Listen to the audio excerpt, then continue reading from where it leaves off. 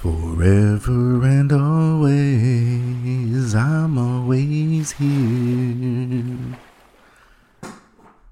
Hi, it's me, Tom, and I want to give a very warm welcome to everybody returning for Forever and Always.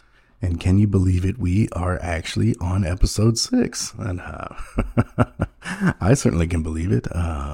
In fact, I'd hope to be into the dozens or, tens and 50s of this podcast by this point. But as you know from the show and just in general, that life happens. And that's definitely something we have to be prepared for and we have to be ready for. And through Baywatch and through Baywatch nights, I think it's a lot easier to, ride the waves that life gives us. And, so we just take it in stride and, again, we're going to keep coming together and we're going to keep enjoying this. And, I've really just been having a blast so far, and it's been great again, having everyone come together and really just dig in. And speaking of digging in, we are going to cover the pilot episode today, Panic at the Pier. And,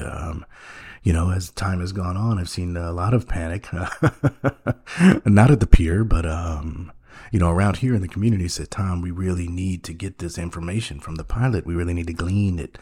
And I hear you definitely loud and clear, much like a siren from the beach patrol. I hear what you're saying. And, I'm happy to say that we are actually going to get to that today. Pardon me. Before we do though, there is a little bit of housekeeping we have to get to. I know right away, people are going to be a little disoriented and discombobulated if you're watching on YouTube, and they're going to say, whoa, Tom, what is that on your head? And, I would have the same question. But if you're not watching on YouTube, if you're on Spotify and Rumble and these other things, you can see that I'm wearing this really, really vibrant red hat. And what you may not be able to see is that right across the top, it says lifeguard.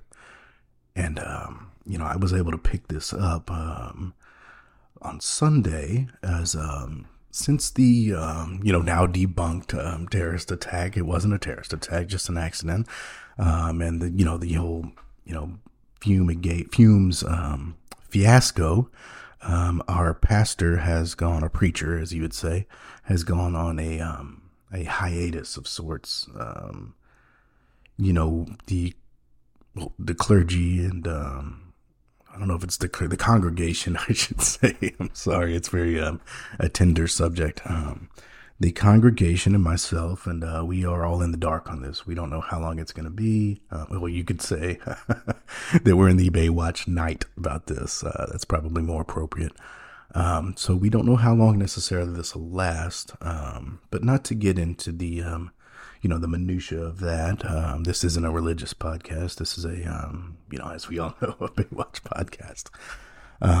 But given that, on Sunday, where my day is normally filled, we get up very early in the morning and we get up to the church and set up for breakfast, and then the early service, obviously, and then the brunchin, and then obviously that's followed by the brunchin, and you have your midday service, and then your afternoon meal, and then obviously, at the end of the day, the evening service.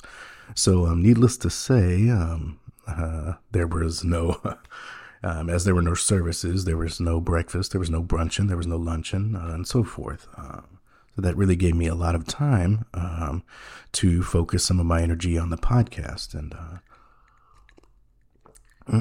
excuse me. And so on Sunday, I went down to the town square.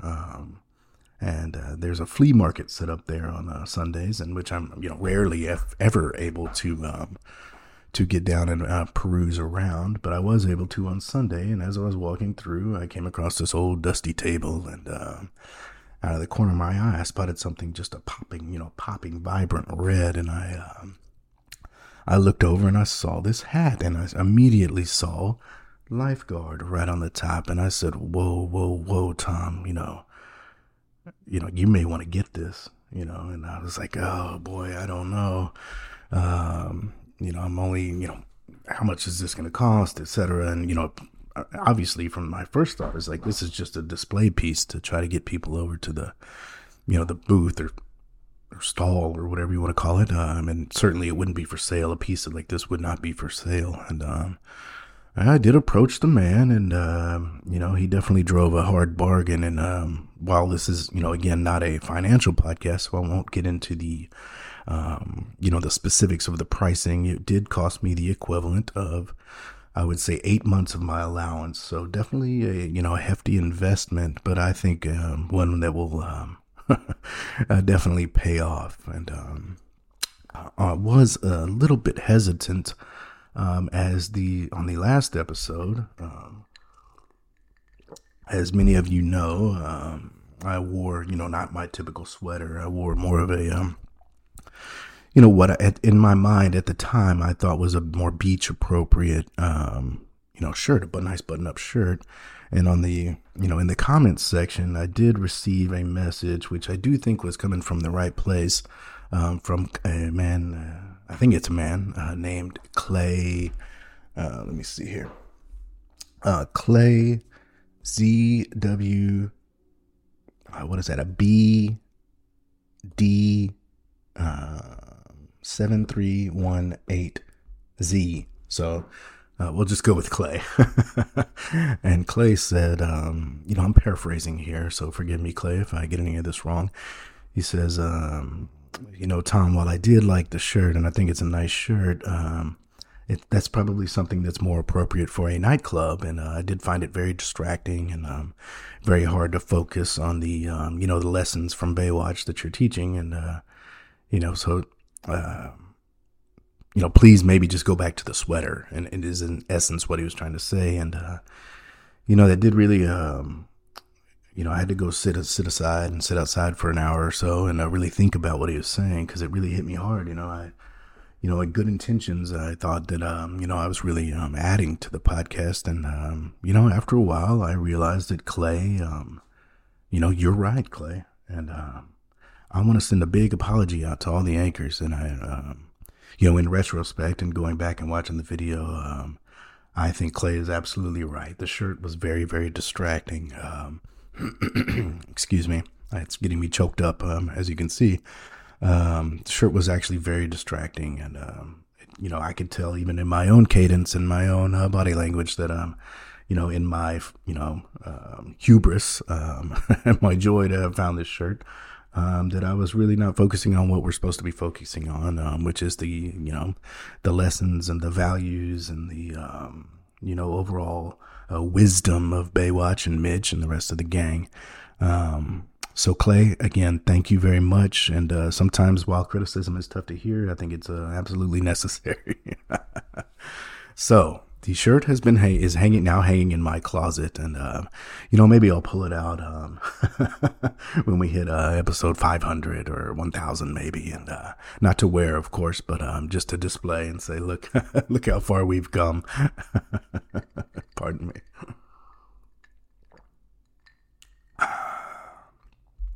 And now, so that is the story of this hat, and I have not taken it off since Sunday. I am absolutely in love. And I've gotten a lot of compliments as I've gone, again to Walmart and places like this, and they say, "Hey, look at look at the lifeguard." And is that hey, is that Tom? He's the guy that has that that Baywatch podcast. And people, such things like that, or hey, I'm drowning. So it's really been grand, and I hope everyone takes out of this as much as I am, because I really think it's dynamite, and I think it's something everyone can enjoy. So, I want to I think that's enough with the housekeeping. Kind of that peek behind the curtain. I think it's time to get back into Panic at the Pier. And I believe where we left off, if my memory serves me correctly, we were right at the end of this, very pitched race in the ocean, where Mitch and Hobie and a third person. Obviously, Mitch was victorious despite the the baggage of Hobie, and Mitch is playfully, I would even go so far as to say a little bit of flirting with this third character. And, as I've been researching this, I thought, I read some comments surrounding the pilot, and a lot of people were calling this third person. For the life of me, I cannot remember her name. And this time I'll be sure to put it in the, the description of the podcast and the video. But some people describe her as a breath of fresh air. And, well, I wouldn't necessarily take it that far. But she is a nice character, and it appears, without trying to spoil much for some of you newbies, that she will be of interest to Mitch as the show develops. So, that being said, I think that's where we left off. And there's some, directly after this, there's some introduction to some minor characters, Billy Warlock and, a few others here and there. But that's mostly just kind of setting the stage, and I implore you to do some of your own research in that regard. We only have so much time in a day to get these things covered. So I'll obviously be doing some, some character, some specific character focused episodes, but now is definitely not the time for that. So as we, finish the hoopla of the race and whatnot, we are cut to the lifeguard stand, a big headquarters, lifeguard stand, where Mitch and Hobie, maybe a little Freudian slip there, are laughing and talking, but then the conversation quickly becomes serious, and Hobie is very upset that he has to go with his mother, and it appears for an extended period of time, as he is going to summer school, which, quite frankly, is not surprising. I won't dwell on that too much. And so there's a, kind of a negotiation phase. Apparently Hobie wants to become a lifeguard like Mitch, and Mitch says, no, Hobie, you got to do your studies. And I think it's dynamite for Mitch that Hobie is going to summer camp. And I remember thinking this at the time. It's yes, it's wonderful. Mitch Buchanan needs to focus on the Bay. He doesn't need to be focused on this kid, who needs remedial classes in summer school. So there's after some negotiation, it appears they come to an understanding that if Hobie does well in his classes, which is unlikely, that after 2 weeks he can come back and again begin, some kind of junior lifeguard school.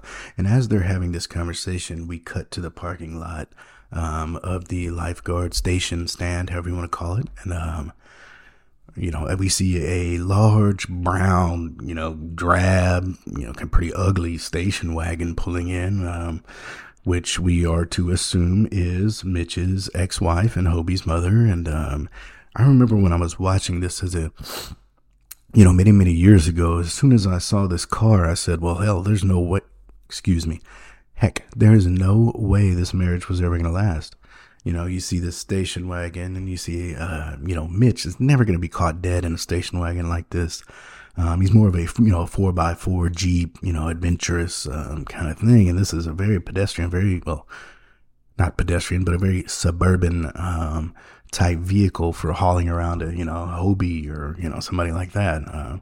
So right away, I thought I can kind of understand why these two didn't make it, so...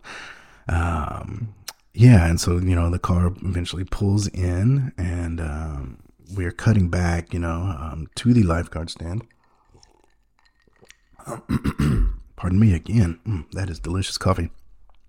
We're cutting back to the lifeguard stand, and, Hobie's gathering his belongings, and as they are about to exit, they're exchanging some pleasantries as a father and son would do, and they do this really dynamite, I don't even know how to describe it. It's a handshake / clap, and they go around and underneath and, a couple of different claps.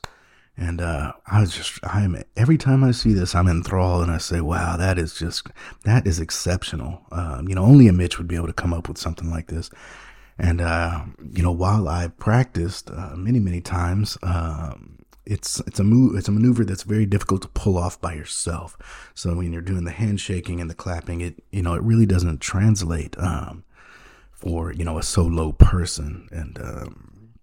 And it's, again, not something you want to just approach somebody in public with, because they'll, if they're not a Baywatch fan, which I know is unlikely, but if they aren't, they're really not going to know what you're trying to do. And it can cause for some let's just say maybe some contentious situations. So I do not recommend trying this hand clap in public unless you are interacting with a known bayhead or an anchor even. An anchor, obviously, we're going to know.